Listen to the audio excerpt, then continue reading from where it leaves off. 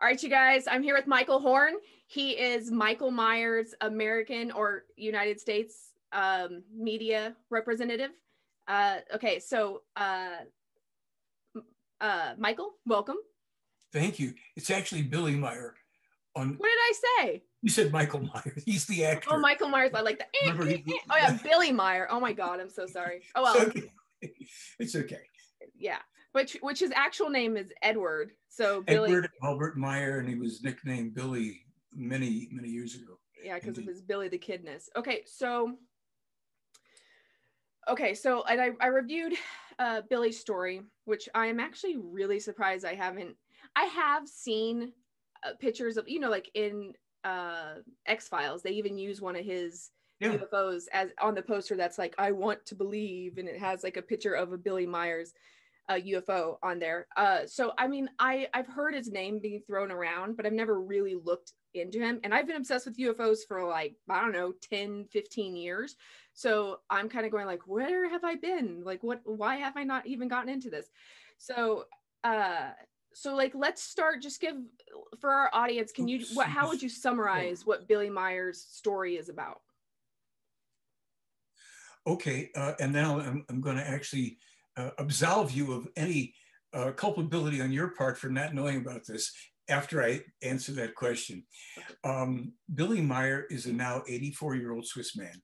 He claims that ever since he was a 5-year-old boy, that he has been having voluntary, face-to-face, and on-board meetings with members of at least one, and actually several, extraterrestrial human races, and that this took him at a time in his life. He's a 5-year-old boy who already had very kind of cosmic considerations. He would spend a lot of time looking at the sky and thinking about the universe and what have you. Initially, when that happened, it was a little off-putting to him because he didn't quite understand. But suffice it to say that for, well, almost 80 years now, he claims, been meeting with these people. He's been on board their craft since he was a child. They have taken him many places on this world, outside of our world, in our solar system, beyond, and again, allegedly, in not only space, but also traveling in time. He has, for those who don't know, pardon me, he has one hand. He has only the right arm and hand. He lost most of his left arm in a pretty brutal bus truck accident in about 1965 in Turkey.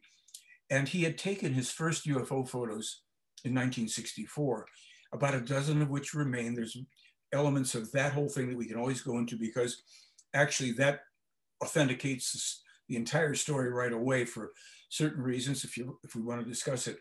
But he continues to meet with these people, and to date, he has published over 45,000 pages of information.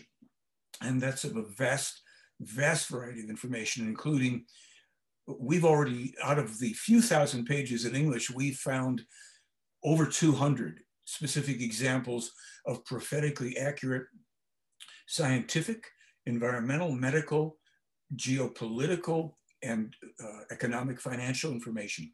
His physical evidence surpasses anything in anything called ufology. He's the only person that actually has evidence. Sure, there's plenty of photos and films and lights in the sky, but we're talking about a man who, with one hand, beginning in 64, has taken over 1,200, basically daytime, although some are nighttime, stunningly clear UFO photos, films, video, brought forward metal alloy samples allegedly given to him by the Plejaren extraterrestrials, sound recordings made on 4 occasions of the ships in open fields in front of as many as 17 people. So he is, I unreservedly say, the Meyer case is what the entire UFO cover-up is about. That is a puzzling thing for many people to hear. And I want to come back to what you said in the beginning about 10, 15 years and you hadn't come upon it. It ties into the reason that I've said the Meyer case is what the UFO cover-up is about. This has been suppressed very actively since it first gained more public awareness in 1975. Billy Meier has survived 23 documented attempts on his life, kidnapping attempts on his children, endless harassment, character assassination, etc. So yeah, that one was crazy. I saw there was one assassination attempt where he was walking in a field and he had a dream the night before about to wear like some sort of metal thing in his like pocket, and he had a, I don't know if it was a book or what, he had a metal plate of some sort and a book, and the bullet like went through the book, hit the metal plate, like would have gone into his heart and just saved him. Like, and like he has like the book and the metal thing. I mean, so exactly right. Exactly what happened in that particular occasion. I've interviewed eyewitnesses to at least 14 of the attempts. I've seen bullet holes. It's not made up. And as you were describing from the film, we've seen the book and the metal plate and the hat that he shot off of somebody's head. This is so far beyond what is currently passing for ufology and so-called UAP investigation. And there's some very, very profound reasons. Yeah, what do you think it is? Like, why do you think they really want it covered up? Like, what's the deep reason for that? Actually, in a certain sense, it makes logical sense if we take a strictly Earth world-based view. And by that, I mean this.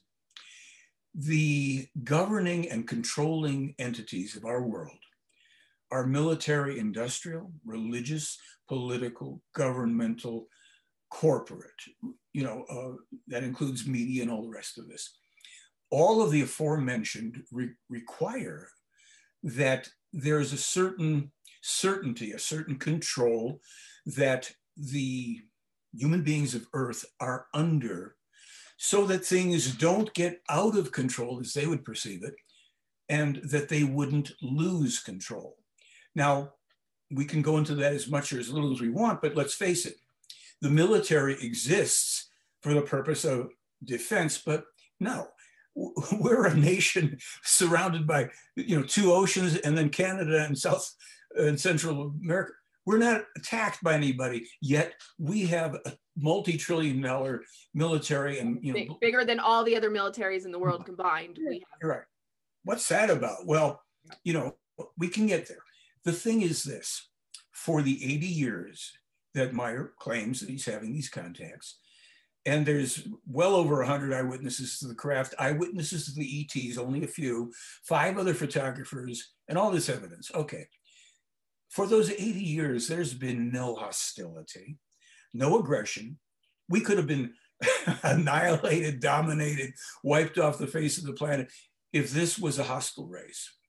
Now, you may notice that the current conversation that's being offered by the Pentagon, by people like Lou Elizondo, who I've poked a little bit in one of my videos, by Christopher Mellon, by a lot of these people, has to do, it started right away as soon as the Pentagon started to release their information. They're talking about threat, invasion of space, our facilities violating air. Look, we are so not a match for any extraterrestrial race that could exist. The agenda here, and I'm going to put it out here because, I'm pretty merciless on social media and Twitter, and people don't like that. Well, I am too in that particular subject about the threat thing, because I'm like, look, there have been, like, for instance, behind you is the wedding cake UFO, which to me looks very similar to Vinema, or what do you call them, Vermanas, which are like these UFOs from India way back when, like Mahabharata and all that. Right. There's these aliens, whatever you want to call them, time travelers or whatever.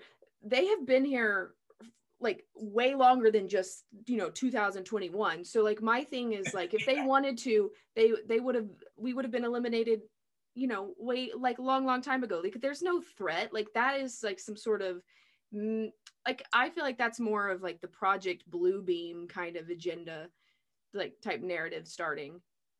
Thank you. I'm very relieved to hear you say this, because there are many things, and we can agree, disagree, doesn't matter, we're discussing. The agenda of the military, the secret military, is not something that is freely and publicly acknowledged and put out in the media to all the hopeful UFO investigators. So when you have people like Lou Elizondo saying, we're so grateful that we've got people like the Debrief who are following, oh my God, please. You've got, these people are, you know, listen, they have been in service to our country. I'm not disparaging whatever their dedicated service to the country is. I may disagree with certain things about intelligence, but there is no way on earth that the Pentagon and all these people are going to start telling us, well, we want to let you know the truth about, if there was a real threat. This is what boggled my mind. Not only could we have been wiped out, but they would not be bringing it to national intelligence. You've got 6 months by the end of, you know, June. To release everything. Yeah. Yeah, I mean, you've got an emergency. You don't give somebody 6 months to deal with. The Pentagon wouldn't even tell us if there was a real threat. I guarantee you. They would be trying to figure out what to do, which wouldn't be too much. They're going to say, well, if we say anything at this point, we're going to create real panic that there really is a threat. So they're building up something here that could lead to a fake ET attack, to martial law and all, for various geopolitical reasons and stuff. So the Meier case threatens that narrative, all of it, because it's anything but an aggression against us. The core of this case, the core, it's not the UFOs. It's not even the prophecies, which are mind-boggling because they're so accurate. It's what they call, alternately, they call it the spiritual teaching or the creation energy teaching. It's how the universe works, how we could learn to think so we could live in peace, and all the rest of these good things. That runs straight up against the agenda.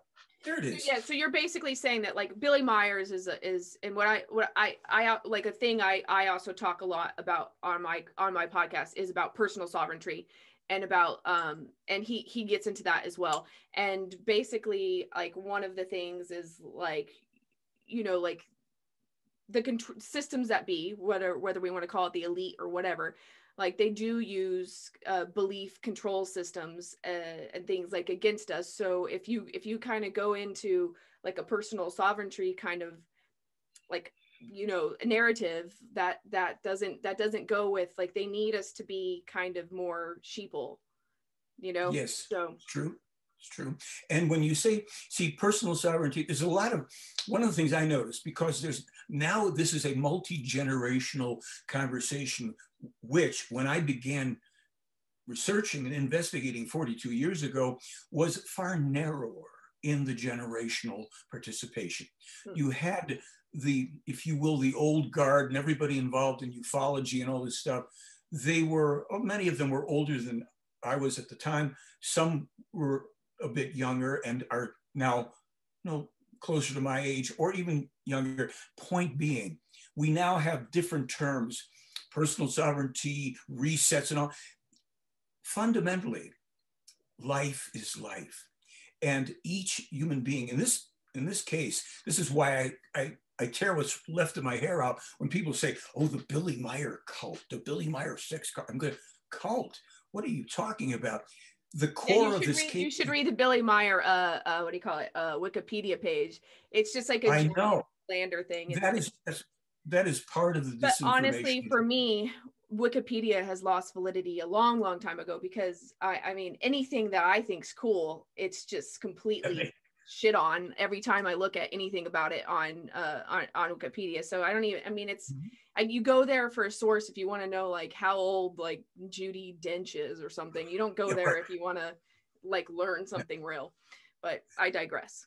That's okay. Well, this is the thing. You've got disinformation entities such as Wikipedia and others, and there's an encroachment, very, let's say, consistent and determined encroachment in all forms of media by the powers that be.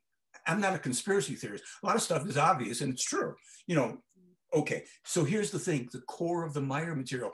The first thing they start off with, every human being is 100% self-responsible for everything in their own life.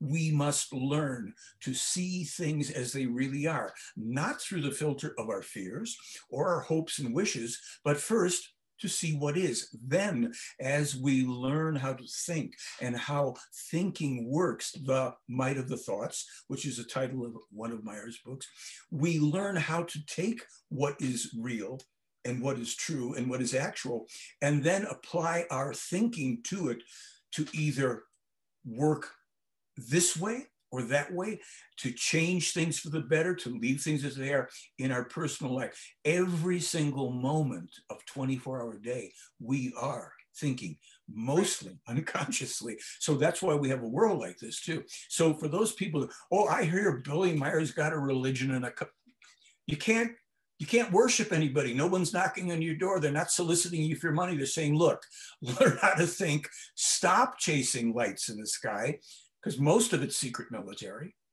And that which is extraterrestrial, a smaller percentage, what are you going to do with it? It's very interesting, but there is an unasked question, Nikki, and it drives me crazy that nobody in ufology asks it. And it's this. If, let's just say, I'll use the Meyer case. If these contacts are real and are true, what's the reason for them? It isn't for us to chase lights in the sky. It isn't for me or anybody else to run around trying to have a so-called career as a UFO lecturer. There's a reason that if truly more advanced beings are appearing here, are in contact with a human being, they're not doing it because they have nothing else to do. And the reason, from what I and others have been able to determine, is the reason is to help us assure our own very threatened future survival. And everything feeds up to that point. So let me stop, because that's that whole piece. Well, I really do. I do like that. I mean, like, I'm not going to fight you and be like, prove to me that this is real, because I also am a contactee, I guess, or whatever. I don't know. Like, I have, I'm a lucid dreamer.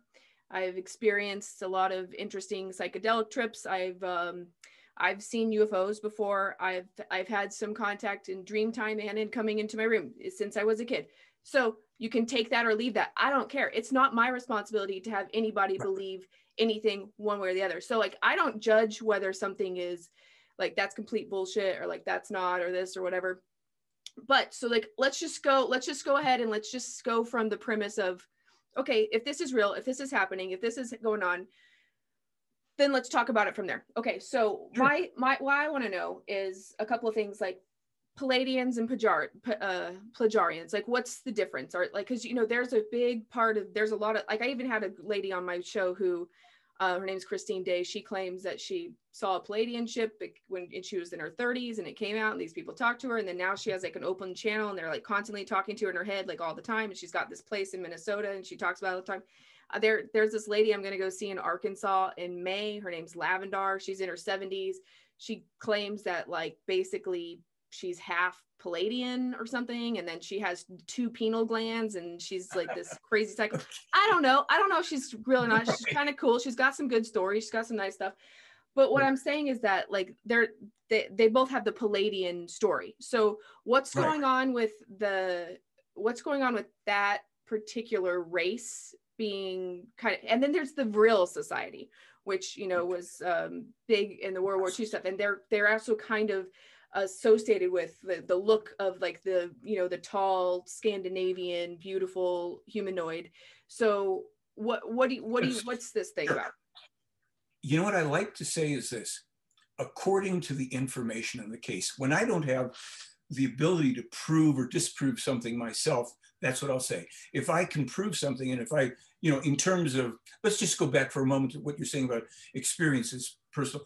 I've had a lot of personal experiences. I consider them anecdotal. They're interesting to me. They've been interesting. I don't talk a lot, but they're not important. Why? Because if I'm going to bring something forward, I'm just of the mind, I want to be able to establish, here is what you can vet. Here's what you can analyze and debate and examine if we're going to proceed on a scientific kind of look at things. Otherwise, if people say, well, I have this experience and all, as I said, I've had 7 sightings, I've been within 20 feet of one of their craft, blah, blah, fine, but it doesn't, to me, it doesn't Right. fit into that. So well, I do feel like what that does do is it makes a person, like for me, like I'm not trying to make anybody believe my stuff, but what I am doing is like, I'm just letting you know, I'm very open-minded. Like you don't have to, sure. Like we can we can go forward with it. You don't have to convince me that there's something going on. Let's jump into Pleiadians and Pleiaren. They pronounce the J as a Y. Okay. In 1975, Billy Meier had the first of what were called the official contacts. Now, remembering his first contacts started in 1942 as a 5-year-old boy. And there's they're releasing a lot of the information from then, which is pretty staggering stuff, what he was told, what he was shown and all. But in 75, this woman, alleged extraterrestrial, Semyaze, January 28th, perhaps 75, appears. This is going to be the beginning of the official contacts that are meant to be made public. And it is, I think, not necessarily in that context, it may be, but in one of the subsequent contexts, if not, she tells him that he should use the term Pleiadians. And he said, well, why should I use that term? First of all, you don't call yourselves Pleiadians. Second of all, there's no life in the Pleiades. It's very young blue suns, no life, may never evolve there, who knows? And won't that be misleading? And she said, well, we're going to explain it to you. What we know already is that once you come forward with your transcripts of our conversations, with all of your photographic evidence, everything else that's going to unfold from here on, you're going to attract the attention of people who are, for various reasons, and the reasons are varying, are going to claim that they are in contact with Pleiadians, that they are visiting with Pleiadians, that they're channeling Pleiadians, that they're having babies with Pleiadians. It's going to be Pleiadian because we're giving you that term. So to make it very simple, what we're saying is, you won't have to ask us every time somebody appears in the worldly scene, I'm a Pleiadian contactee. You'll know that they are self-identifying as lying, because if they were in contact with us, really, they wouldn't use that term. So he said, okay, very clever. Now, a lot of people are very sensitive in ufology, and certainly a lot of people don't like my bedside manner, because when I speak about this, I speak about it as somebody who's known Billy Meier for 20 years, who's visited and documented and investigated 20 times in Switzerland, my own expense. I do all my work voluntarily. They don't pay me, I don't pay them, so that we can keep it, because I can say, when I have a contract, and to that effect, I'm in the 3rd of 7 years. Basically, I'm free to say, I don't know, I don't agree, I'm not sure, and also speak forward. This is what, according to the information in the case. So I can say, as I said to Meier when I made this agreement, I will publish your information exactly as you put it out, as long as I reserve the right to say, well, I don't know, or I disagree. And those things have come up in the past. They got resolved when I understood further. But this is important. People have to understand that while they get sensitive, if I or anybody else calls them out and says, wait a minute, you're not meeting, you're coming forward, Joe Blow, to say you're a contactee and you're doing this and you're publishing that. I'm sorry, I don't buy it. If you have evidence, I will look at it, and so will other people. And it doesn't matter to me. It's no skin off of my bones if there's a million contactees and blah, blah, blah. I simply want to know what it is. What's the reason for this? What can we learn from, what is this for? It's an unimaginable labor of love for a man with one hand who types everything out in German with cap locks all over the place. And people have no idea. They think, here's a guy sitting somewhere with 52 Rolls Royces or something, like, Rajneesh did. This is a man who knows how to work the land, he just knows useful information. He built with one hand, basically renovated that entire farmhouse, built the sidewalks and retaining walls while he worked as a night watchman, raising 3 children, and at that time still being married. This man it's so it's so beyond the pale when people throw these things out because they read skeptical attacks. Yeah. So okay, so in Switzerland there Yeah. is a, I mean, it looks like they're, what is it called, the Figu. Figu. yeah, Fiju. It's like his, and I don't know what that stands for because it's in German, right? But it's basically, I guess you can, it kind of looked like, I got the impression that you could go stay there and maybe chill with them and try to see UFOs yourself, or what's the deal with that? Yeah, you saw the film, so you saw him out in front of the big, Yeah. That was an old rundown farmhouse that he managed to get in the mid to late 70s. As I said, he did all of the renovation, or something like 85 to 90% himself with one hand, putting in electricity, floors, running water. Okay. Now he and his family live there. That includes his life partner, their handicapped daughter. She's, I think, about 24 right now. That's a whole other story. People don't even understand what this man deals with. And a few of the people who have been helping him for at least 30 years. There's a woman there named Bernadette who does typing and transcribing. There's a guy named Jacobus, who I call Diesel because he's one of the main people where, people go there looking for models, and they open up they instead they get saws and hoes and cranky things and tractors, because these people live in a nice kind of rugged rural environment, and that's how they live. They don't sit around building UFO models, and it's funny stuff. Okay, so you can go there with advanced reservation to come and visit there. They will sit down, they'll show you all the books, they'll show you photographs, they'll explain what they can. Some people, just come for that on a certain time. If you want a book or something, yes, you can buy the book. By the way, they are a nonprofit. They're a true Swiss nonprofit, and I've seen the books. So it's like, okay, no, he's not a millionaire. But the last part of that, they don't have people generally coming to stay on that property. It's actually prohibited, with the exception of some people who can come if they tent on the land. They cannot stay in the facility and all that. But once a year, up until we had last year the restrictions with travel, they hold a yearly meeting for all the people internationally that want to participate more directly and support this work. They come together. They spend 3 days working with each other, literally on the land. And I did that up until I couldn't do it anymore. Like when I hit, I think 72 or something, I stopped doing it because, it's like, working in the forests and graveling roads. And I loved it because I was learning to do things that I didn't learn. And I examined their property, how they build things, because it was fascinating to me. The Swiss are very precise. They're very good with the manufacturing of, things. They build their houses to last, good stuff. So everybody else that comes, even the people that come that once a year when it was still possible, they stay at bed and breakfasts or other places, hotels, and they work together, because in that way, people who share the interest in this material, and there's very little talk about UFOs, except for the people that when they're there, some people are seeing the craft and photographing, whatever.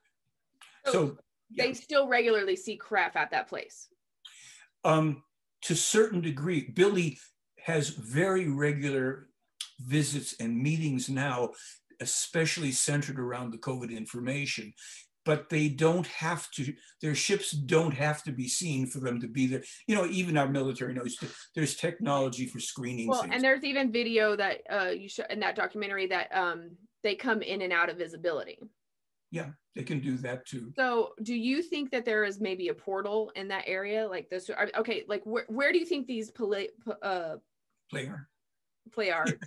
where do you think that they reside normally? Are they here always, or do they come and go, like lights travel? Like, are they coming in and out of time and out of dimensions? Where do they stay on a normal basis? Okay, they have their own lives. And this is something that people who claim all this contact with the extraterrestrials, I'm just saying, you have to remember, if this is so, and these are people, they have their own lives. They do, and they have their own missions, if you will, with different worlds. But they live in a star system in the direction of Pleiades that we see in the night sky, and the Pleyars, or whatever they call it in their language. And it's about 500 light years from here, or something like, I think it's 80 light years beyond the Pleiades and the night sky. They live on a world. They have other civilizations or races that they are involved in different levels of interaction in a federation of people. There's at least 3.2 billion other extraterrestrials, including these people, who on our behalf do a peace meditation. We also, people who know about it, participate on Earth. They're doing a peace meditation on our behalf, and they've been doing it, I think, since the late 80s because of how screwed up we are here. So they live there. However, initially, it would take them about 7 hours to get here for 500 light years, still pretty swift. They got it down to 7 minutes. Then they developed instantaneous transmission to get here. They can still, if they choose to, use a craft or bring people with, but they have a kind of, if this is true, and I cannot prove it, they can open in a specific place, a portal between these two worlds and literally move through, or Meyer can go through that portal on those occasions to be with them. I do remember a very interesting thing that I was there, this is about 8 years ago. I was asking Billy about the Plejaren, something about being with them. And he said it in just kind of the sweetest way, if I say it. It's like he said, you know, it's different. They're truly loving people. He just kind of put that there, just no frills, no guru, nothing stuff, you know, just like they're really loving people. And I said, well, Billy, what's it like? And he says, it's very hard to go or to be with them and come back here. I said, well, you know, could you be with your family and the people here in the same way? He says, no, that would be very dangerous for me. Meaning that he learned from a very young age, meditational, really, really deep meditational things to adjust his vibrations and frequencies to be compatible with people who are not aggressive. All of us are, you know, we've got this stuff. They don't. It's like they can defend themselves if they need to, but they don't come loaded for bear. So he did say, of course, the strangest thing for me still is when somebody is with me and they disappear in front of my eyes. Because there were two, shortly before I met with him, two of the women from that group, allegedly, were with him in the office, and he said, I have another meeting. They said, well, we're going to go and look around the grounds and go look at the birds and the plants and all. And he said, well, okay, don't be. And they said, well, you know, we will not be visible. No one will see us. He said, okay. And he said, well, then they disappear. And he says, I've never been able to get used to somebody disappearing right in front of me. He's just such a natural human being. I mean, he is such a natural person. It's completely disarming because you expect something else. But go ahead, I'm sorry. Well, okay. So if they, like, that makes me wonder about, like, how do they manipulate the time thing? Like, because there is actually a story that you talk about, how he talks about how at one point in the future, San Francisco is going to have like a huge earthquake and a huge tsunami, and that he was able to go with them on ships somehow into the future, take pictures, actual photographs of the way that the buildings looked, and then and pictures of cars that the rear view mirror or the side view mirrors are gone, and then like the glass covers a large part of it, and then come back and present these photos as if like this is from the future. So, like, what's the mechanics of all that? Like, well, suffice it to say, you're not speaking with somebody who's a time travel engineer. I do have a book out called Future Self that was based on an experience of mine in 1972. And it's a very interesting little booklet, teaches you how to use certain things, but let's address this. So let me just again say, I cannot explain time travel for you. I've read stuff from them about it and how they can go to the time and the place through manipulating their technologies that allow them to do that. And there's certain things. Now, I did have a presentation in Los Angeles some years ago at the Biltmore Hotel where an astronautical engineer named David Froning, who had been also in defense industry, McDonnell Douglas and all that, came, and I invited him to my stage. I said, would you speak to these people? There were like 450 of the corporate clients of the Biltmore Hotel, and they asked him a lot of stuff, and he said, okay, let me just tell you, I work with a small group of scientists. we believe we've made breakthroughs in our understanding of 0 point energy and above light speed travel from Billy Meier's information and from watching his videos and films and things. We, using very complex calculation formulas that we as scientists have come up with, we arrived at certain figures, and it turns out they're within 20% of what this man in Switzerland published decades ago. So if he's hoaxing this, he's being advised by some very knowledgeable people. Thank you very much. No questions. So yeah, let's go to your, if I may, on the time travel thing to San Francisco, if you want. Sure. Okay. In 1978 or so, Lieutenant Colonel Wendell Stevens, the late Lieutenant Colonel Wendell Stevens from the US Air Force, who had been in the Air Force in 1947, they'd already tasked him with investigating UFOs. And there's something maybe we'll get to, if you want to, in this conversation, of photographs that he took that I discovered in October of last year, but let's stick on this for a minute. He brought two people with him, Lee and Britt Elders. They were very high level telecommunication, counterespionage, high level security people, private investigators working for Fortune 500 companies, lifelong friends of Wendell's. He says, I'm going to Switzerland on this UFO case. They say, Wendell, we're coming with you because you might be taken for a ride and it won't be a UFO. So they went with him. They were the skeptics. And they're sitting around one day, I think it's 78, the kitchen table where everybody meets, you know, in Billy's kitchen table. They're there, the three of them, Billy Meier, several of the Swiss people, and somebody says something about the San Francisco earthquake. No, Billy says something about it. And they said to him, well, you're talking about the earthquake in America from 1906. He says, no, the one that's coming. And they go, what are you talking about? So leaves the room, comes back with one of those little Kodak envelopes, takes out 11 photos, puts them on the table. And now these are all trained investigators.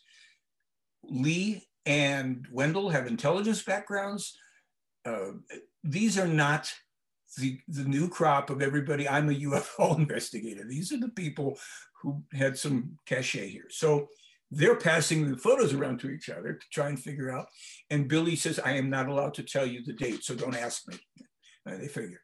So that, as per what you saw in our film, they look and they see, okay, this is not, these are not paintings. They're not photographs of paintings. That's San Francisco. I know the city. This is this building. That's the Transamerica building. These things are in chaos, smoke, fire. How do we figure this out?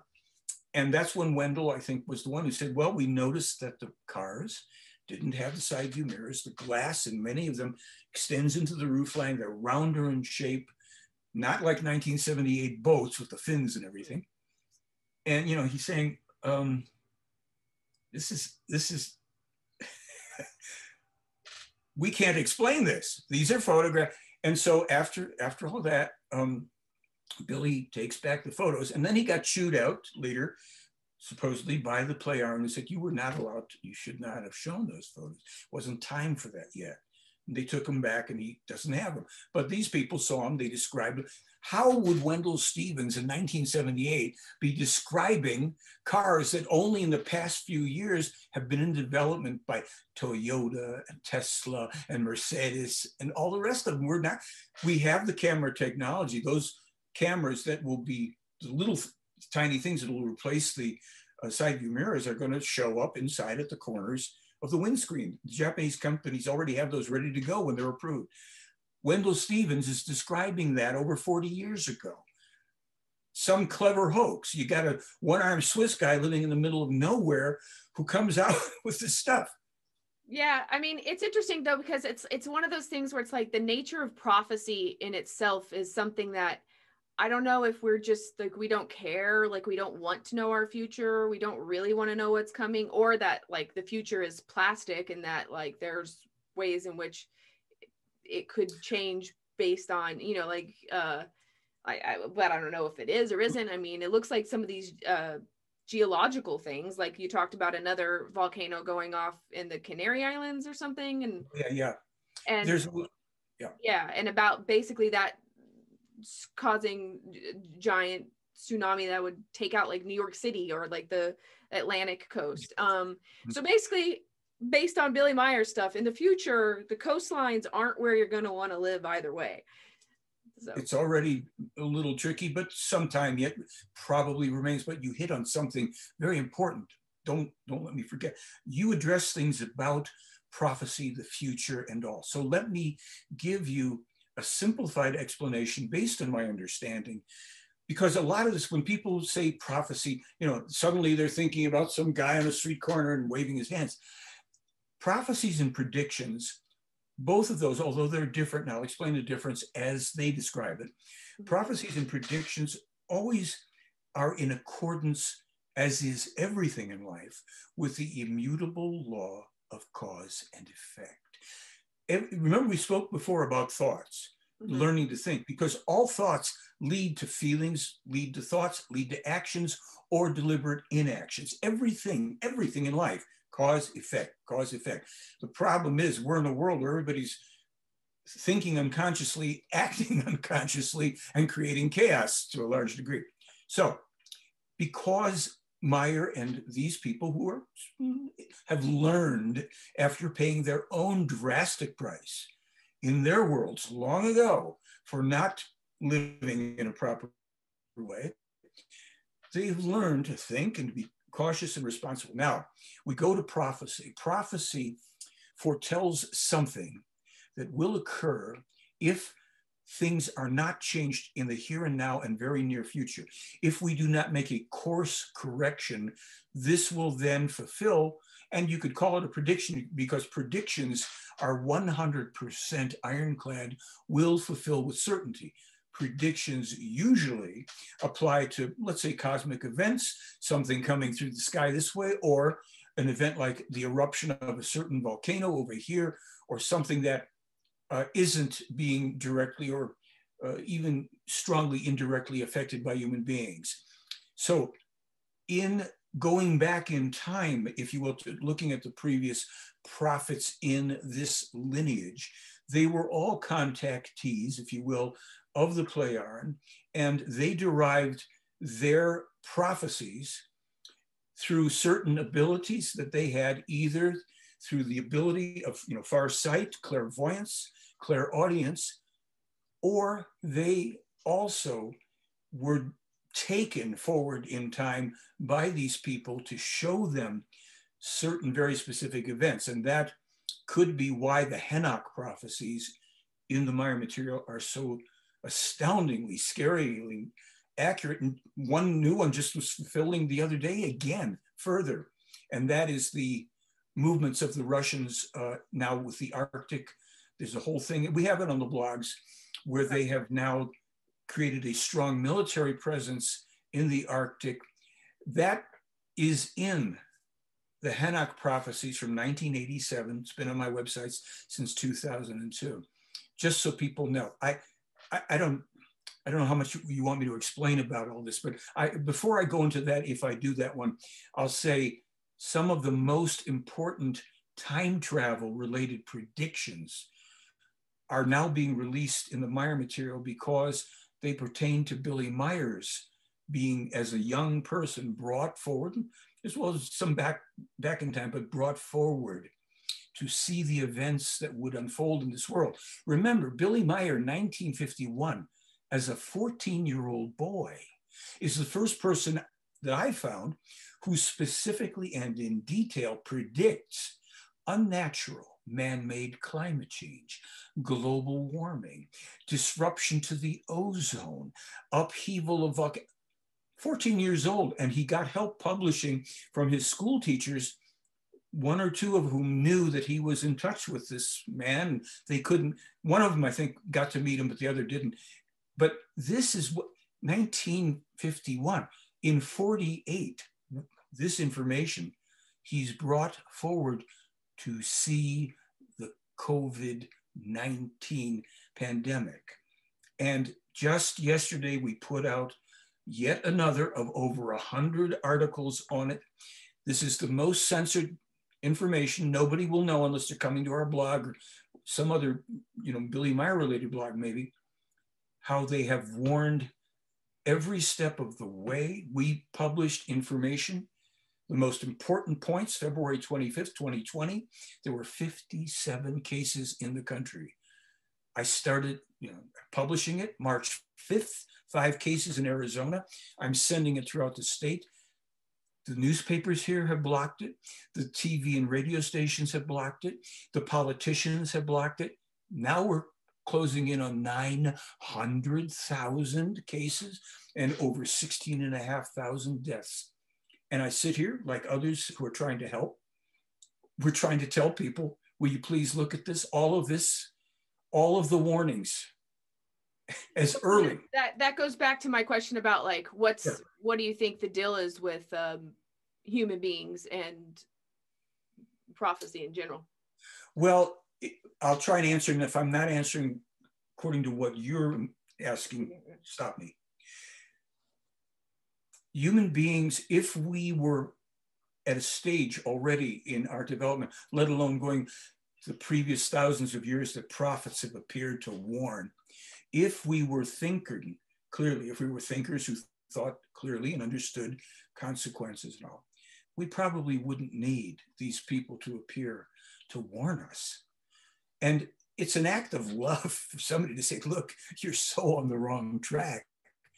And for a man to come forward, as they have for 13,000 years, the prophets that are in this lineage, to try to bring these warnings, it's always not well received. People don't want to be taught, truly. They don't want to be, they feel like, don't tell me what to do, kind of a thing. So the prophets come forward and say, look, if you continue here, these events, you're in a round ball here and everything's interrelated, and these events are going to occur. And we're not warning you about good things because you don't need to be warned about good things. You need to be warned about your misdirection. And in things like predictions, like you mentioned, the Cumbre Vieja volcano in the Canary Islands, well, they're warning about that because that's a prediction that's going to fulfill. They won't tell us when, any more than they're giving us the precise date. They gave us the 2 accurate dates on Apophis, asteroid Apophis, which now NASA says, oh, there's nothing to worry about for 100 years. This could be just a comet. Is that what that is? Is that a asteroid Apophis? In 1981, Billy Meier, I paid to have this illustrated in comic book form for people to read and grasp. He is told by these people, they say to him, we're going to refer to something that we call the red meteor. It's an object coming from the depths of space towards Earth. It will have 2 dates that it will approach the Earth: April 13th, 2029 and April 13th, 2036. If it doesn't hit on the 29th, it will hit on 2036. We are not, they said to Meier, we are not allowed to interfere with this. We are only allowed to do what we're doing right now, to give you the information, including how we recommend the scientists of Earth deal with and deflect this asteroid. They will call it an asteroid in the future. This is the size of it. They gave them all this information. So naturally, I'm sending this out. I send NASA all this stuff. 2004, NASA discovers it. Give me a break. And they say, right, nothing to worry about here. And they give the size of it. Several years later, NASA changes the size to within 25 meters of what Meier published. And then after a few years, we've been publishing deflected this way. The Russians come out calling for a joint international effort to deflect it. NASA now most recently says, nothing to worry about here. So this is the mentality that is the American mentality, I'm sorry. Dismiss things that come from other people, diminish, and then create your own threat assessment about imaginary aliens. So there are many things predicted. The thing on the West Coast, okay, well, since Meier published the information about Cumbre Vieja, indeed, scientists have discovered, oh, that thing could go off. And if it does, that could affect the East Coast. Well, bravo. But he had already in 2005 as well published a prediction from the Pleiaren stating the Cascadia subduction zone in the northwest of the, off the northwest part of the US is going to slip at a certain point. It will generate an earthquake that will run at 9.0 for 5 straight minutes. If you've ever been in a 7-point, I've been in 7-point earthquakes, 9.0, 5 minutes, you're like scrambled eggs by the time that's done.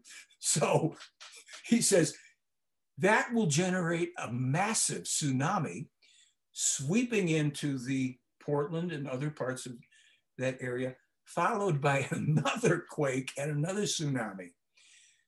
If the people don't prepare for this, you're going to have massive, massive loss of life. 3 years later, 2008, OSU, Oregon State University, comes out with a new prediction. We're predicting that there could be a 9.0 earthquake in the Cascadia subduction zone. It could run up to 5. I mean, it's like, oh my gosh, will somebody give these people a clue? But you see, this is the thing, and this is why I get frustrated. This is why I have no respect for ufology and the UFO community, because I've sent all of this information, not only to NASA, not only to SETI, I've sent it to every so-called UFO expert and investigator all over UFO Twitter. None of them want to respond. Even when I discovered, I mentioned I discovered 5 never before seen friggin' amazing UFO photos from Billy Meier. Well, Billy didn't take them. He was in the craft. Wendell Stevens, the investigator, took them.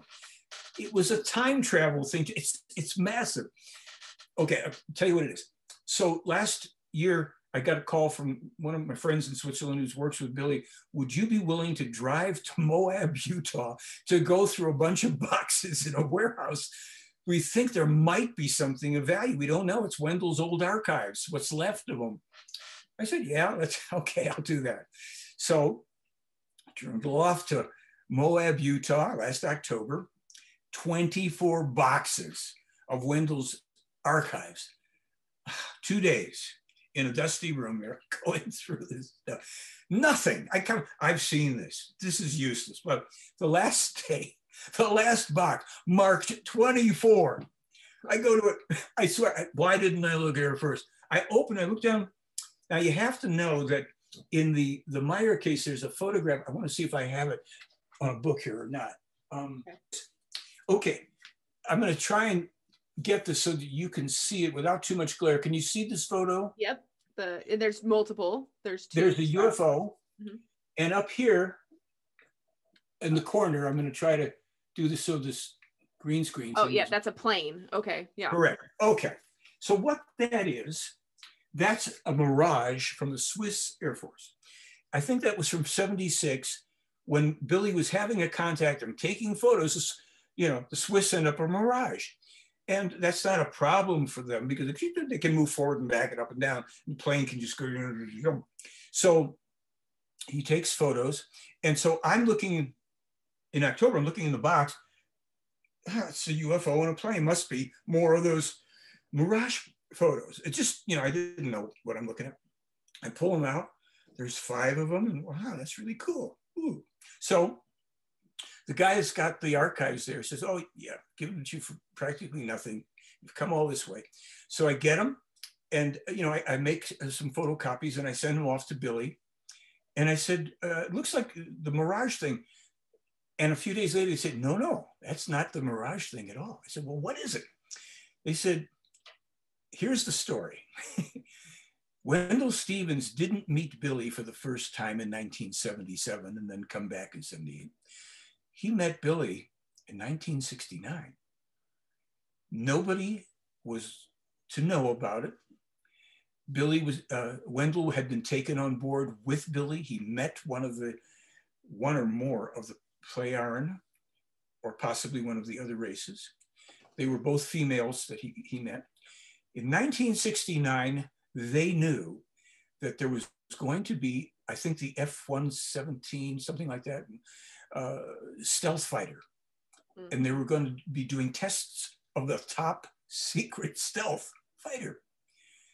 They took Wendell from 69 to 81 when this would be tested. He had a camera, pre-digital. He took the 5 photographs where the stealth is coming in, approaching, coming into, towards, and flying away from the UFO clear as day. I offered these all over Twitter, all over Facebook. UFO investigators, you're all babbling about lights in the sky.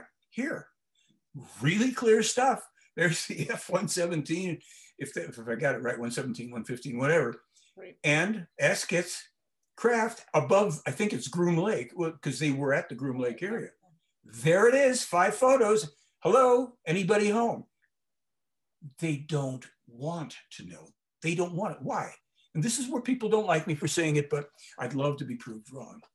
What happens if Richard Dolan and B.J. Benitez and Nick Pope and Tom DeLonge and all these people, Tom DeLonge uses Meyer's photos without attribution, by the way, but what happens if they have to say, wow, Billy Meyer, the real deal? It means they're done. Who needs their lights in the sky? Well, there's Rendlesham, and what do you have? Well, we have the stories from the Roswell, and we have stories. A lot of these things, they could be real. Roswell was real. They weren't ETs, they were androids. And Billy, they talk about it in the Meyer case, that was real.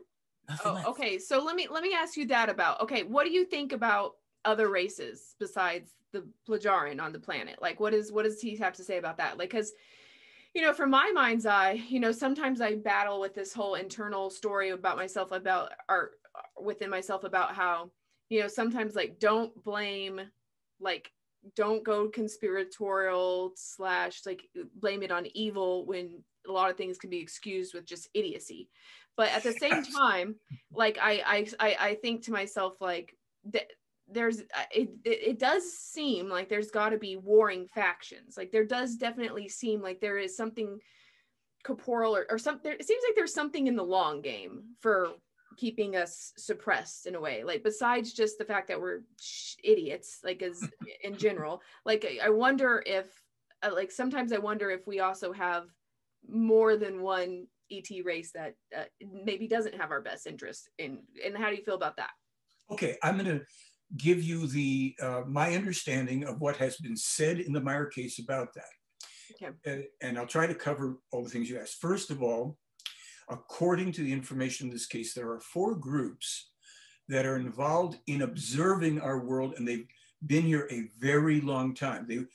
They don't contact anybody, and they don't abduct people. They observe. They may or may not be wonderful people, but they observe.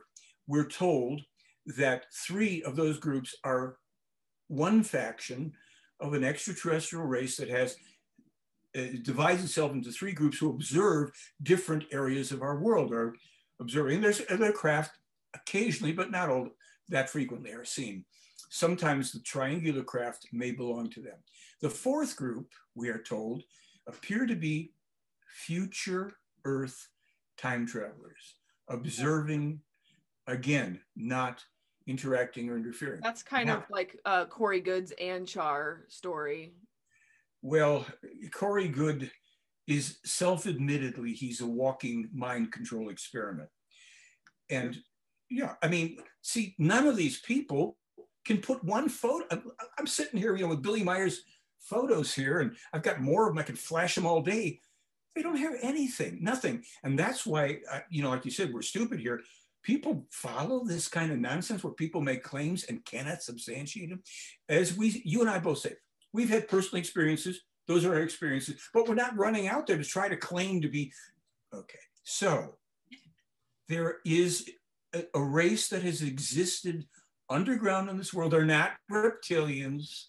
They are a formerly extraterrestrial race that could be, I'm speculating here. I'm not saying it's in the Meyer material because I'm not sure that they've tried to tell us. They could be the ancestors of the people who did formerly live on Atlantis or Mu, or they could be the ancestors of those who appeared in India long ago. You're talking about the spaceships and Mahabharata and all that. Billy Meier has seen two people, at least on one occasion, who met with a monk at the monastery in India where he was studying Buddhism to meet, not with Meier, but to meet with the head monk. And they were lightly tinged, light blue tinge to the skin. They were human beings. And after they had had their meeting, Billy said they just disappeared too. They have craft. They can leave and come and survey things and go back in. Sometimes their craft might be seen. The universe is filled, not our solar system, not our part of the Milky Way. The universe itself is filled with human life. It's ubiquitous throughout the creation. When all this stuff, there are countless numbers of races, hundreds of skin colors, believe it or not. So, people who are prejudiced won't know where to start. They have people who are giants, some of whom have been on the earth in the past. There have been giants here, and they're very small beings. There are beings that may have, for instance, we have photographs. I don't remember if we put them in the seven-fingered handprints on the car. I was there filming with my partner when Billy was showing those handprints. They're from a race that the Plejaren are friendly with, who sometimes come and observe at the center. But all of this stuff about evil Dracos and reptilians and grays, disinformation. Nobody has one scale of a reptilian to present. But how many people? Ufology is probably $1 billion business. This is big bucks to people to churn this stuff out and to hold all these events where nobody has evidence, but they talk about if they would have had evidence. And it bothers me personally because the UFO part, fascinating, can't do anything with it. None of us can, really. Right. People who are looking at developing alternative craft, they can look at the phenomenon, they'll get there, but it's a long ways from now. The prophecies and predictions, we can learn from that. We can learn, and see, when I say prophetically accurate, not all of it is for stuff that, like in the Henoch prophecy, that foretells the Russians moving their troops to Arkhangelsk, which they did 9 years after. That was on my blog. Or that the United States of America will, in the coming time, will have two terrible civil wars, one following upon the other, and it cannot be helped that various dictatorial sectarian rule will occur in these. That's from Henoch, all that stuff. Now, Henoch, you've mentioned that a couple of times. Like, I don't understand. What is that? Sure. Have you ever heard of the prophet Enoch from the Bible? That was Henoch. The German version, or the original for him, was Henoch, H-E-N-O-C-H. There's also an H-E-N-O-K. Okay, Henoch. He came as an extraterrestrial to Earth 13,500 years ago. And he died. When you die on a planet, you reincarnate on that planet. Now, if you have access, this is a whole bunch of other stuff that's spoken of that explains how reincarnation actually does work, what it is, what it isn't. Okay, so Henoch was a prophet then, because he was with an extraterrestrial mission here. He had very advanced technologies and stuff, and he published, gave forth what are called now the Henoch prophecies, so many of which have already come true, and we're sitting here fulfilling them on a daily basis. And the danger here is that we do fulfill these and they become predictions, because that means that our country, the USA, will be not only torn apart by civil war. People were laughing. I laughed when I first read that, because it was first published in 81, not in 87, but there was an 81 version, then the 87. I read the 81 version in 86 and I laughed. I said to my friend, what's this guy on? Civil war in America? What are you talking about? Can't happen. I'm not laughing. I don't think it's I mean, like when I was 25, I had this dream that we broke up into 5 different, like we weren't, and I called my cousin who's like a political scientist, and I was like, hey, I just had a dream that America doesn't stay America. We like break up into 5 different things, and like I drew a little picture of like where like the regions were going to be. And she was like, well, when's it supposed to happen? And I was like, I don't know, in the 2030s. Like, we won't die in one country like that we were born in. And I got to go back to sleep. Goodbye. Yeah. And then like, I forgot about that, completely forgot about that. And then I think like last year or my cousin was like, I think about that thing you told me a lot. And I'm like, which thing? And she's like, the thing about the country breaking up. And she's like, I think that's like not that far off. And I'm like, oh, I don't even remember. And then I was like, oh yeah, I remember that dream. And I was like, oh yeah, I don't know if it's what there is to it or not, but I can buy it now. I'm starting to go like, yeah, I could see that we don't stay as we are right now forever. Well, interestingly enough, in 1975 and again in 2012, Meyer was first told in 75 and reminded in 2012 that according to certain things, if things don't change for the better with the people in America by 2020, after 2020, the United States of America will cease to, as a superpower, cease to exist. It doesn't mean that obviously on January 1st, this is on a decline. And there are certain things that cannot be stopped. It doesn't matter what kind of showboating goes on in Washington or anything else. That fulfillment to me is, it's pretty much a given. The other part in these prophecies, in the Hanok prophecies, the United States of America will be a country of complete destruction. The reasons for this are manifold. And that goes on to explain the policies of this country that have for the longest time tried to put people in bondage to political, military, and economic constraints. And the world is going to rebel against that. And that Russia and China, those will be the new superpowers. All this stuff. I mean, this. Well, I mean, like the average, like throughout history, I mean, the average lifespan of most civilizations is about 300 is a good age. Like most nations don't even last 300. No, so like 200 something. Yeah. So we're already like, even though we could call ourselves a young nation, like, no, I mean, like we're doing pretty good in time. I mean, like nobody, like unless you're in Egypt, nobody, even then there's different like dynasties. You don't last forever. Expiration dates are given with many things. We don't often know what they are in advance. Now, the point of this is at this point, because I've been speaking about this, I've been presenting on this case since 1987. Any information I got, I would put it out there. Now, the outreach is to people, two forms. Basically, to those who are interested now, the younger than my generation and all, who are the people who inherit this mess, whatever it's going to turn into, to bring forward information that if they have the desire and the ability to read and question and think, that there are things here for their survival. So they will understand how we got here, what's happening in the now and what's coming and how to survive this and to eventually create something that doesn't operate this way. Right? So there's so much. The books that Billy Meier writes are staggering for their clarity, understandability. Some are very challenging because there's things in here we don't have no idea about, even things about our beingness that are part of this ancient teaching that Pleyar know it, Meier know it, and to discover this stuff by, well, if that's true, let's see how I apply that. What would happen if I do this?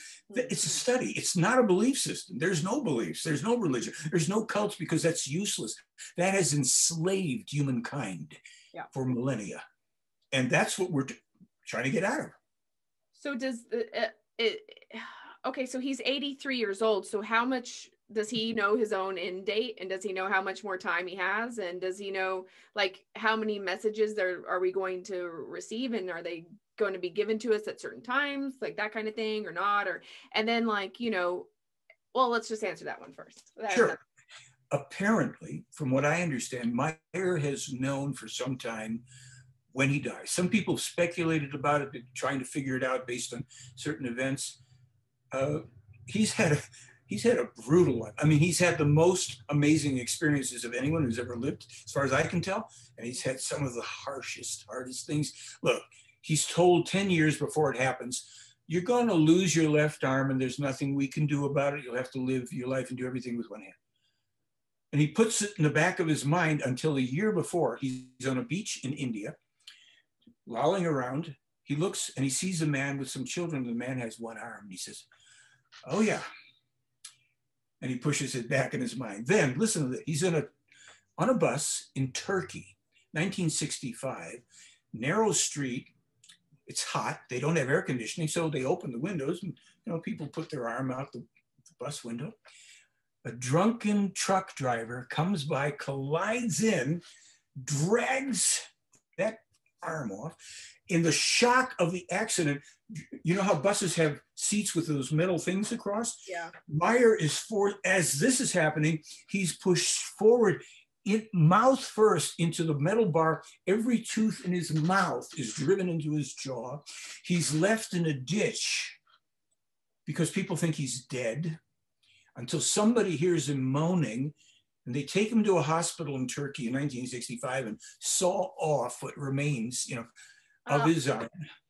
He has to have some kind of dentistry done without anesthesia for every tooth. This is the lightweight stuff. Yeah. The man has had one thing after another. But here, and I'll just put this out there because I know a little about this incident. A few years back, I hear from one of my friends there, Billy had a bad accident. What else is new? Because this guy has falls and he's, phantom limb pain and arthritis and everything. He just keeps going. What happened? Well, he fell on the ground and he has completely messed up his his right shoulder, his good arm side. Broken this all up. We took him to Switzerland, to Zurich, to x-ray. They said, well, this is a big mess. And because you also recently had a heart valve replacement, we can't operate on you. It would kill you. They put a band around his arm and around his body to hold it there so it could do whatever healing. Right? So here he is. This is the hand he does all his typing with. He doesn't have a hand on this side. And they send me a photograph of Billy with my friend who coincidentally has one of his arms in a sling. And there's Billy smiling away as if nothing was wrong. And he's got this band around. Okay, so we go to Switzerland, 2019, get into the kitchen, haven't seen Billy yet. I'm waiting to see Billy with his band. He walks in the kitchen, goes over, picks up a cup with one hand.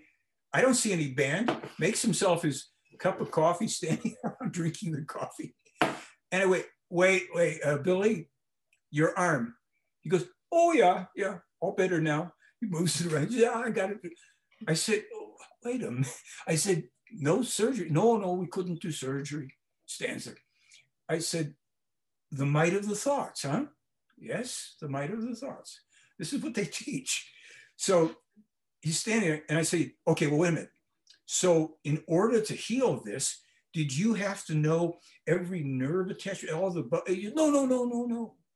You focus on the improvement in the here and now. It is improved. And he says a few things and he leaves. I'm going, okay, I've got the photo at home. We know this guy was all messed up.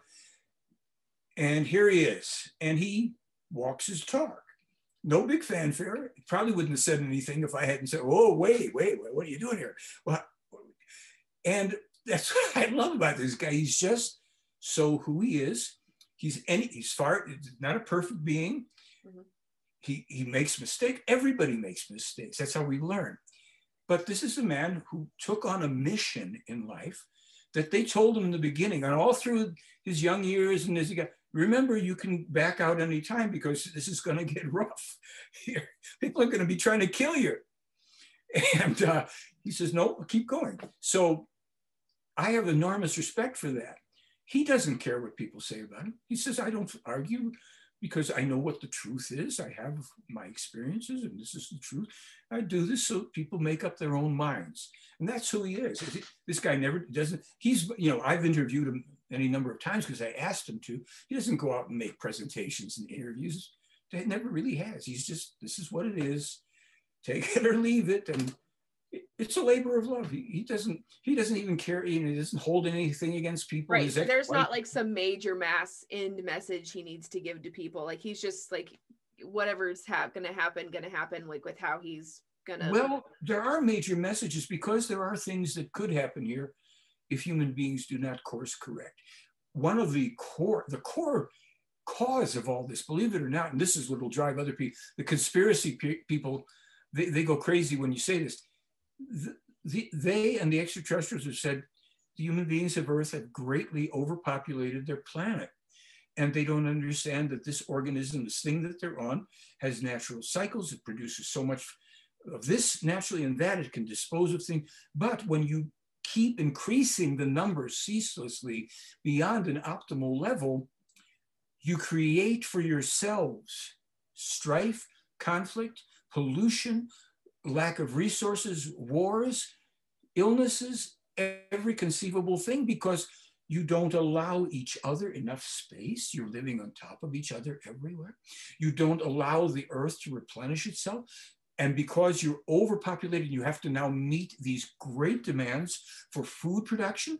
You're pouring all these artificial things to make the ground produce because it's exhausted its natural minerals.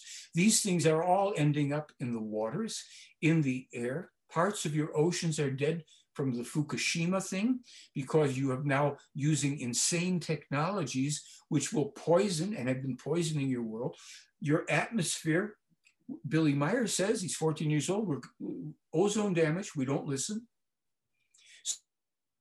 So this isn't about, from their point, no, you don't go and kill off your population. That's not what we're saying. We're saying if you start to live in harmony with the nature of the world and learn from it, because it's big part, this is what supports you here. You might think that you've got everything you can do without us. But when these earthquakes start to happen, and these 5 volcanoes in Italy, which have now, of course, as predicted, have started to become active, when they gain their greater activity and are erupting, even taking parts of Italy into the sea, when the submarine volcanoes that are around the world that you didn't know about when we told you about, when they become active, when the Eiffel fields in northern Germany turn into a sea of fire, and finally when Yellowstone erupts, you will see that you have imbalanced your world so greatly that it's nothing personal. You violated the laws of nature, the laws of cause and effect. And you want to rule everything, but you don't want to see and learn how everything works to your benefit. So just one more thing about it. We are not ever punished. We don't have a God that is punishing us. The universe is neither for us nor against us. It has its laws, immutable. Cause and effect is one. There are other laws. And if we learn what the laws are and we live in harmony, we experience abundance and peace and love and freedom and harmony with each other. And we make these rapid, progressive leaps in many ways. We will, human beings of Earth, whatever remains of us, at some point will become star travelers. We could have been space travelers 200 years ago, except they burned the library at Alexandria. So this case is about very specific things, very specific warnings, very specific promises of what we can reap and get and share and bring in the very far distant future. This is my own take from reading other stuff in here. The human beings of Earth, after learning the most brutal lessons brought upon by ourselves primarily, when we get ourselves to live in truth and harmony with creational law, with the universal natural laws and all, which hold life. This is life. Everything is a miracle. Existence is a miracle. We go, oh, I want to see a miracle. Isn't it good enough that you're on a little piece of lint floating around and it does the same thing every, seasons change? Isn't that good enough? No, I need something fancy, a miracle. So when we learn to live in harmony with this thing that doesn't ever punish us, we will be a kick-ass race. We will have very long lifespans. We will be able to go forth into this universe, which is not 13 billion years old, it's 47 trillion years old already. It's going to go for another 100 trillion years. And we will be those who bring to different worlds the truth, the teaching, love, and how to live in harmony, because human life has these different evolutionary stages. Some destroy themselves. Some survive themselves. We're on a bad path that if we take the hints and we survive ourselves, there's a great bounty that is unimaginable for us. We get to see the stars, if you will. We get to know the secrets of creation, the mystery of the universe. This isn't about a guru in Switzerland or Nordic ETs. People model after the Plejaren and they make up, oh, there's the tall whites. Really, do you have any evidence for that? Well, and then there was the thing in the tunnel beneath Dulce. Oh, so we have little extraterrestrials walking around Area 51, Dulce. They carry their cafeteria trays, and then they get mad and they start fighting. Sci-fi. Can we deal with some reality here? You want reality? Start. It's like you mentioned. The film that you saw, Silent Revolution of Truth. I give that film away to your listeners. All they have to do is send me an email, mention your name, mention the show, mention something, so I know that I can free the world free. Nikki free. Yeah, whatever. And then I send them the Silent Revolution of Truth for free. And I don't put them on a mailing list and I don't sell their names. But then they could, we filmed that in 2006 and 7, put it out in 2008. That's how old that film is. And I say it's arguably the best UFO film because it's a real UFO contactee. You see real films, real photos, metal samples, witnesses, all this stuff. And then I put out, and did they listen in 2014 where I said, Civil War coming to America, breakup of the country, stuff starts around 2020 and other stuff from I described the thing I saw when I was living in Brazil. But that's why this isn't about somebody else. It isn't about Billy. It isn't about the Plejaren. If we knew that we were living in a universe teeming with life and somebody cares enough to try to go, folks, you're going, there's a big edge. You're running towards it. Could we get your attention? They can't come down. There's no contacts coming. They're done with that. Right. Other than with Meyer. Disclosure that's going to happen. If people want disclosure, this is it. If not, keep on chasing stories and lights in the sky and all. We have a petition coming out soon to SETI. SETI knows this is real. They keep suppressing it. I've had interaction with 2 people at SETI, including the CEO, who says to me, we're on the same team. We have the same objectives. I said, well, will you please release this? Oh, we don't do that. I mean, it drives us nuts because instead we're going to get Christopher Mellon and Lou Elizondo and all the people with the crazy fake ET stuff. Well, what about the metal thing that he got? The metal piece, like where is that now?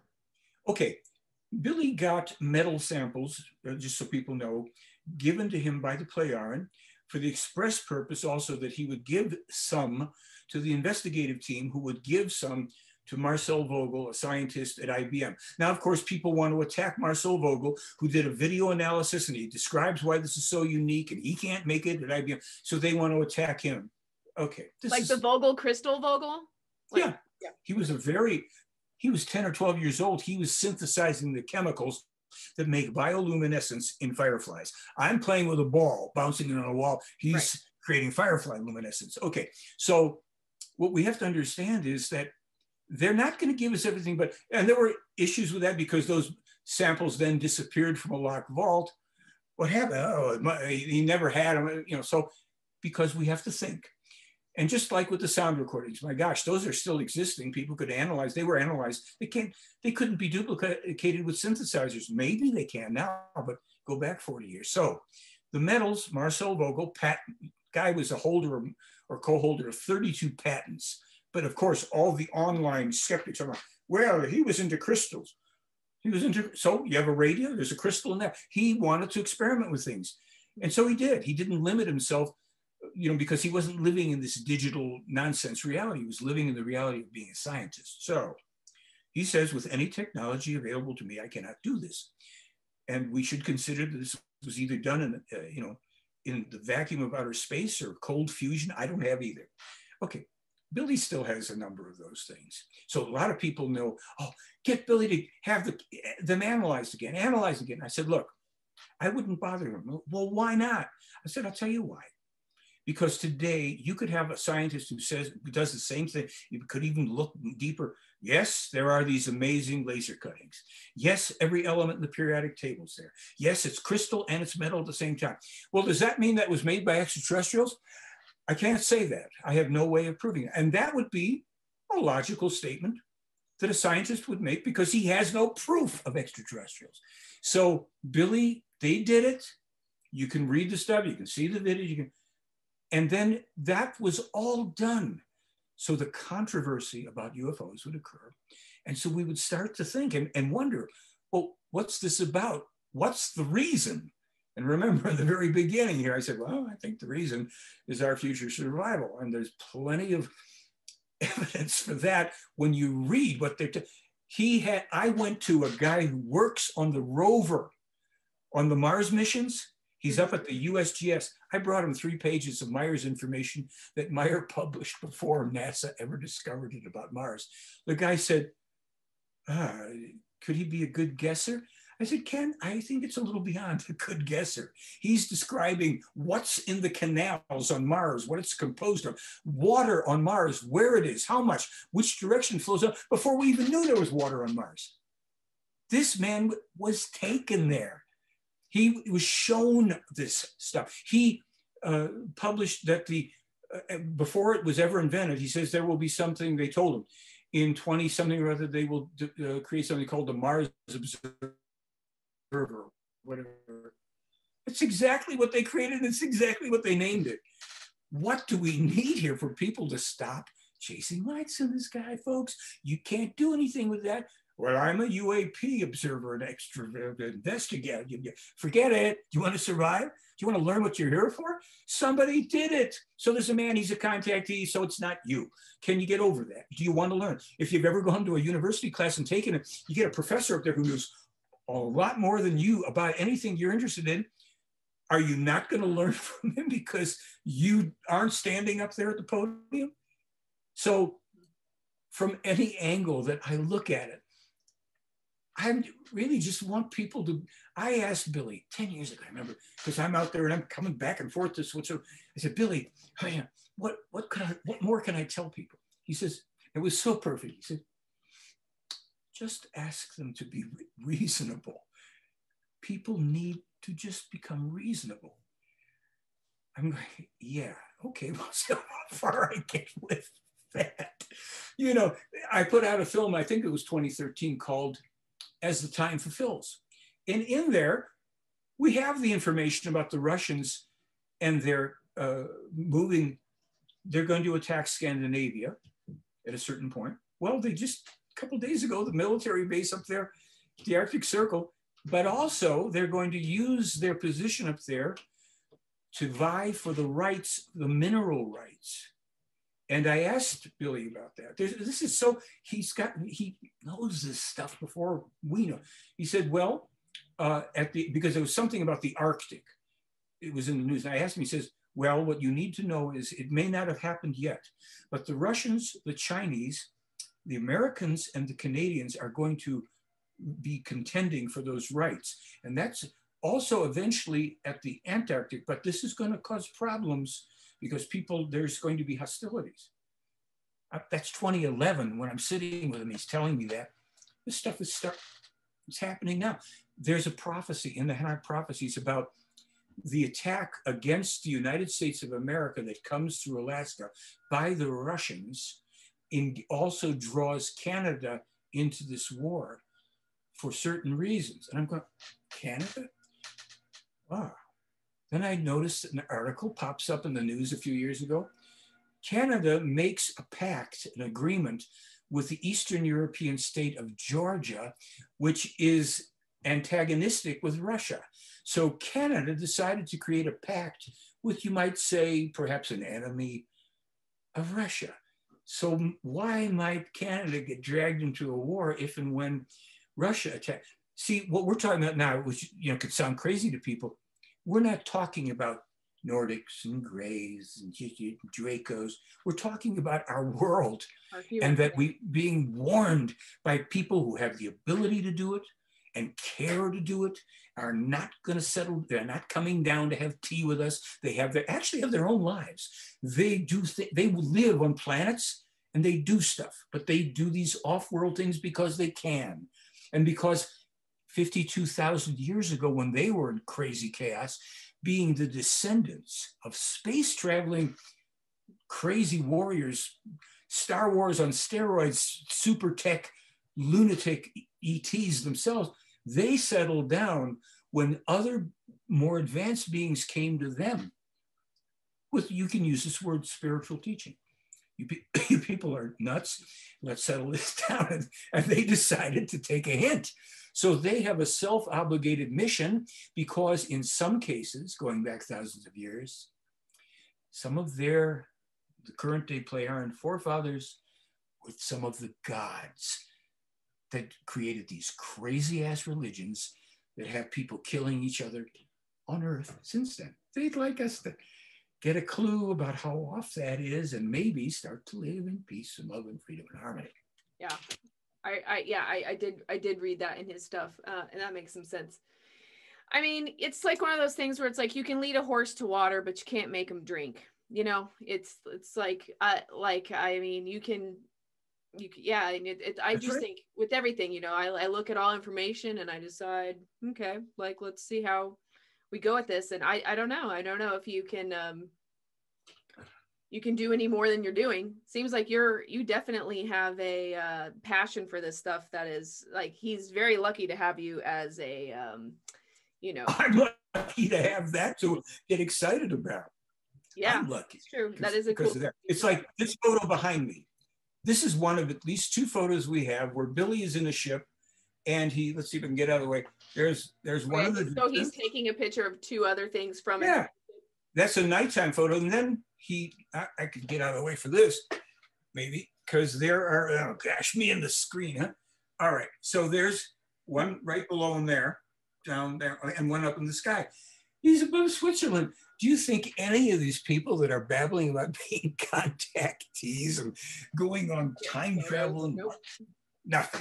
So but the thing is like, it's like, don't throw the baby out the bathwater, because I don't think all contactees are full of shit. Like, I also just think that it's one of those things where like, those are your audience members who are probably way more likely to like give credence to something than like, I mean, okay, I was seeing a UAP at one point, and I've said this before on my channel.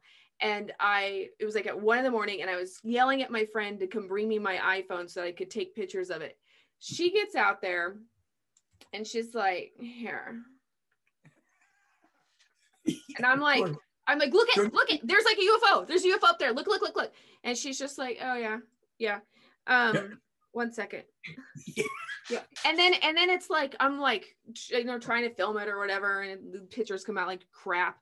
But anyway, she's just like, it's probably like a helicopter or something. Yeah. Like, there are people on this planet that I know a lot of who do not care about anything besides the Kardashians, or you know, like what color of pillow they should get for their bedspread. Like, it's very much a like. Yep. It's a rough one. And you're hitting, I mean, I used to say to people, but we stop chasing Kim Kardashian's butt and pay attention to this. It's, you know, it may not be as big, but it's more interesting. And yeah. Look, 7 sightings of mine, 2 were cylinders in the sky that were hovering at angles. One, I was with a buddy of mine in Santa Monica, and I said, do you see what I see? I pointed in the horizon. He says, what is that? It looks like that's just hovering there. I said, okay, we see it. Okay, let's go for the rest of our ride. I had the first UFOs I saw, I think, 1995, maybe. I was in Sedona, Arizona, with a guy named Randy who used to represent the Myra case, a great speaker, and another guy, a filmmaker. And we went to do stuff. I was doing New Age comedy at the time, and for Randy, for his opening act. And I would sit there and listen, because we both knew the Myra material. Okay. So after this whole evening of doing this stuff, we go to where we're staying at a bed and breakfast. Randy and I get out of the car, and just as we do, we happen to both look like this. An object comes by soundlessly, silver sparks coming off of it. It's disc-shaped, some kind of orange, blue-green stuff. silently, it looks like it goes straight into the side of a mountain. And our friend Phil gets out of the car and we said, Phil, did you see that? And Phil goes, see what? So Phil misses it. Then I'm in Sedona again some years later with, oh, that was actually in 86. We saw that. Then in 95 I'm in Sedona, we see a gray jet plane, like a passenger plane, all grayed out with these globes behind it, jockeying behind the tail assembly. I said to my friend who I was with, I said to her, do you see what I see? She said, what are those? I said, okay, good, we see that. So we've seen most of this stuff is secret military. It isn't from outer space, but it's interesting. It's interesting. Yeah, even if it is secret military, it's like, well, then that's advanced technology that we have that's not being openly given. And then like that's a whole like how did we get that technology? Is that from our own volition or not? Is that reverse engineering? Is that like, whatever it is still interesting. And it is also kind of like, well, what the hell? If it's been out this long, like how come we're still getting on, 737s and, playing this game? Like, how come we still, are like dealing with potholes in highways? I mean, it's just like, it's kind of crazy, but. There's reasons. We've had, just a quick one. Alternative craft were being developed as long as 100 years ago. And yes, the German/Nazis got some.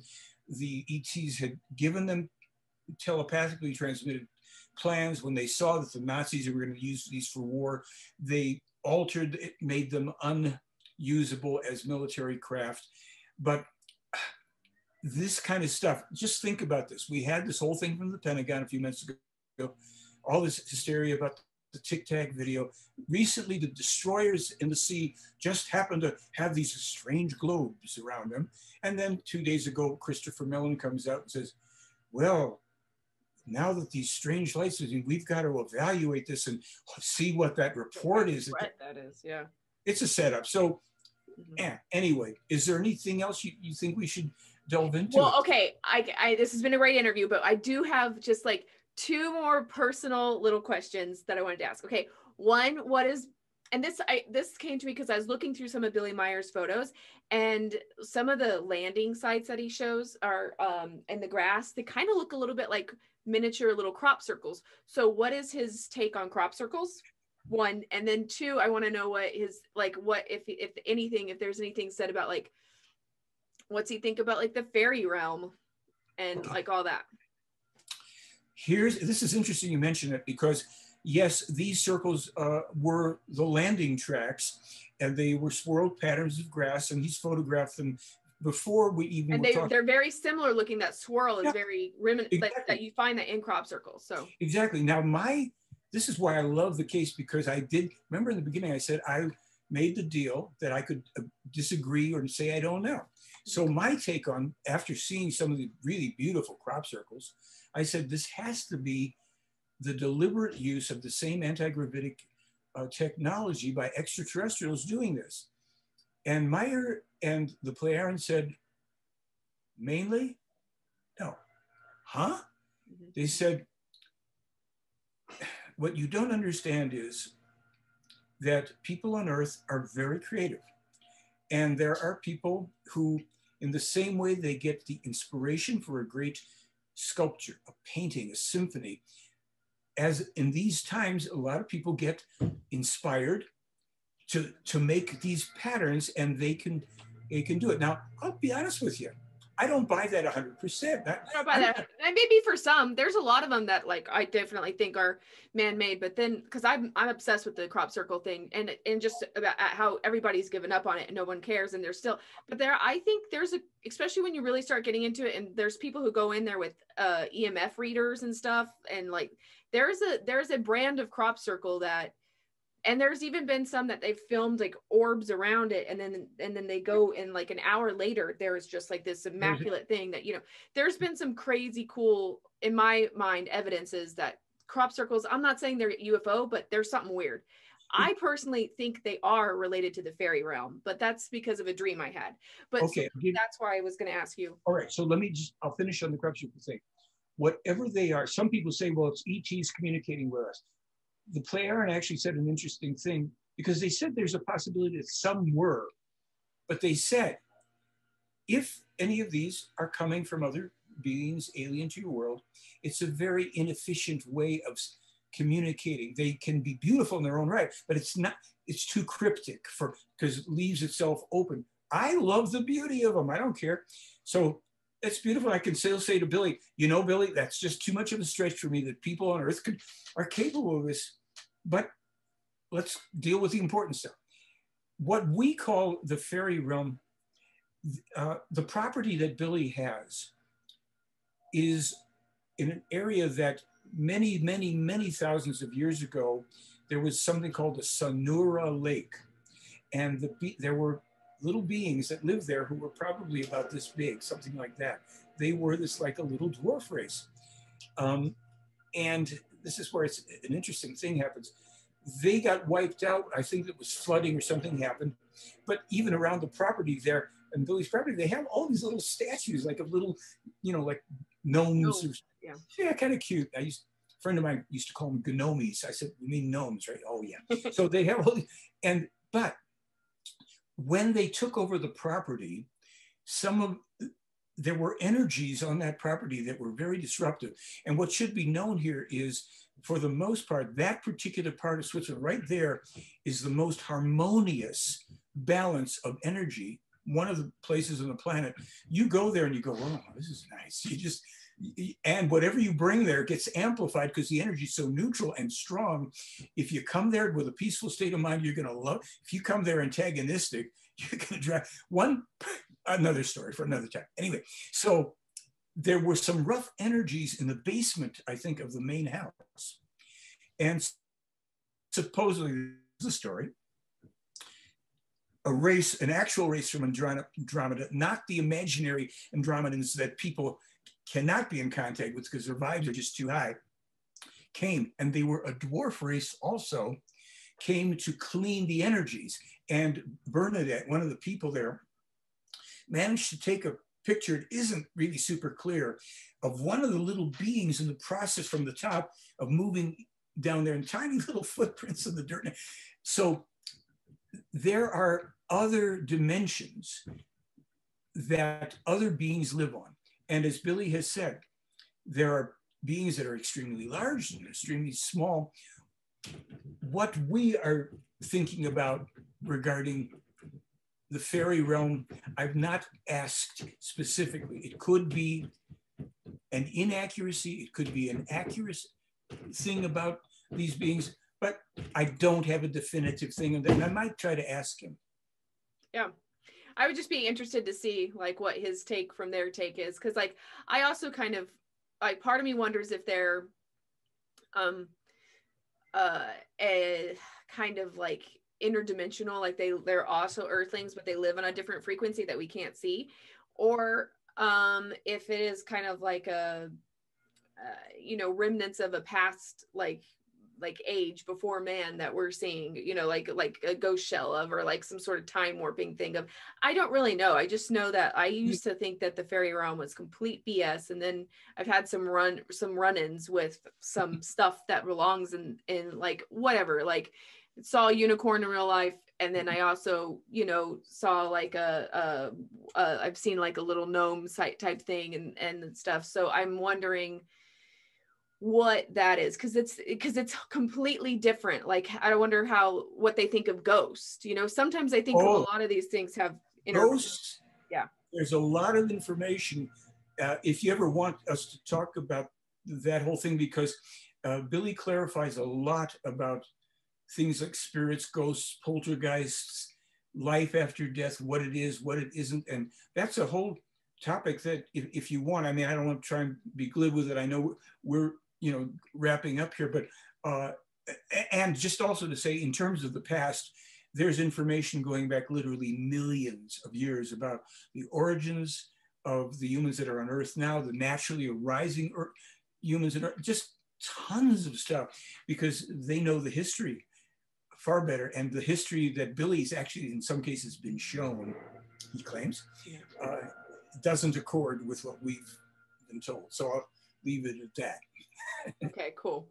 Well, Michael, this has been a pleasure. Thank you so much for reaching out to me. Like, and I'm super glad that we got to finally meet up and that, like, you know, I looked into this because like this is really fun for me. I think this is like, and I'm going to continue to look into it more. And, you know, I think it's whether people believe it or don't believe it, like it's something that they should look into. It's definitely worth. That would be better than believing or not believing. If people draw their own conclusions, pro or con, yes or no, that's fine. And my offer of a free film still stands. And then if you come up with any other questions or things, if you or your listeners and viewers, if they send them to you or they send them to me, well, we could have other topics discussed. You know, I think the thing about what happens, reincarnation, ghost spirits, could be of interest, and we can always talk about that and anything else that you might find in this case. Yeah, very cool. Yeah, I would definitely love to have you on again. So we'll have to set up a future date for that, and yeah, we'll see how this all plans out. So yeah, is there anything else that you wanted to say though before I end? I'll just say people can come to theyflyblog.com, and especially please start looking into the COVID information and understand what these people are telling you. I will only say this: the information that we've published in yesterday's blog and in 2 other blogs about the dangers of the vaccines. We're not conspiracy theorists. There are times when Billy has recommended people get certain shots or whatever. These vaccines hold dangers. If you want to look into what they've said about it, then you make up your own mind, because even Billy will not say, do this or do that. He says, here's what we can tell you. You must determine the truth for yourself. That's 100% self-responsibility. Awesome. I think that's a great message. Okay, very cool. All right, Mr. Michael, we'll talk to you again soon. Thank you so much for coming on. Okay, cool. Nick.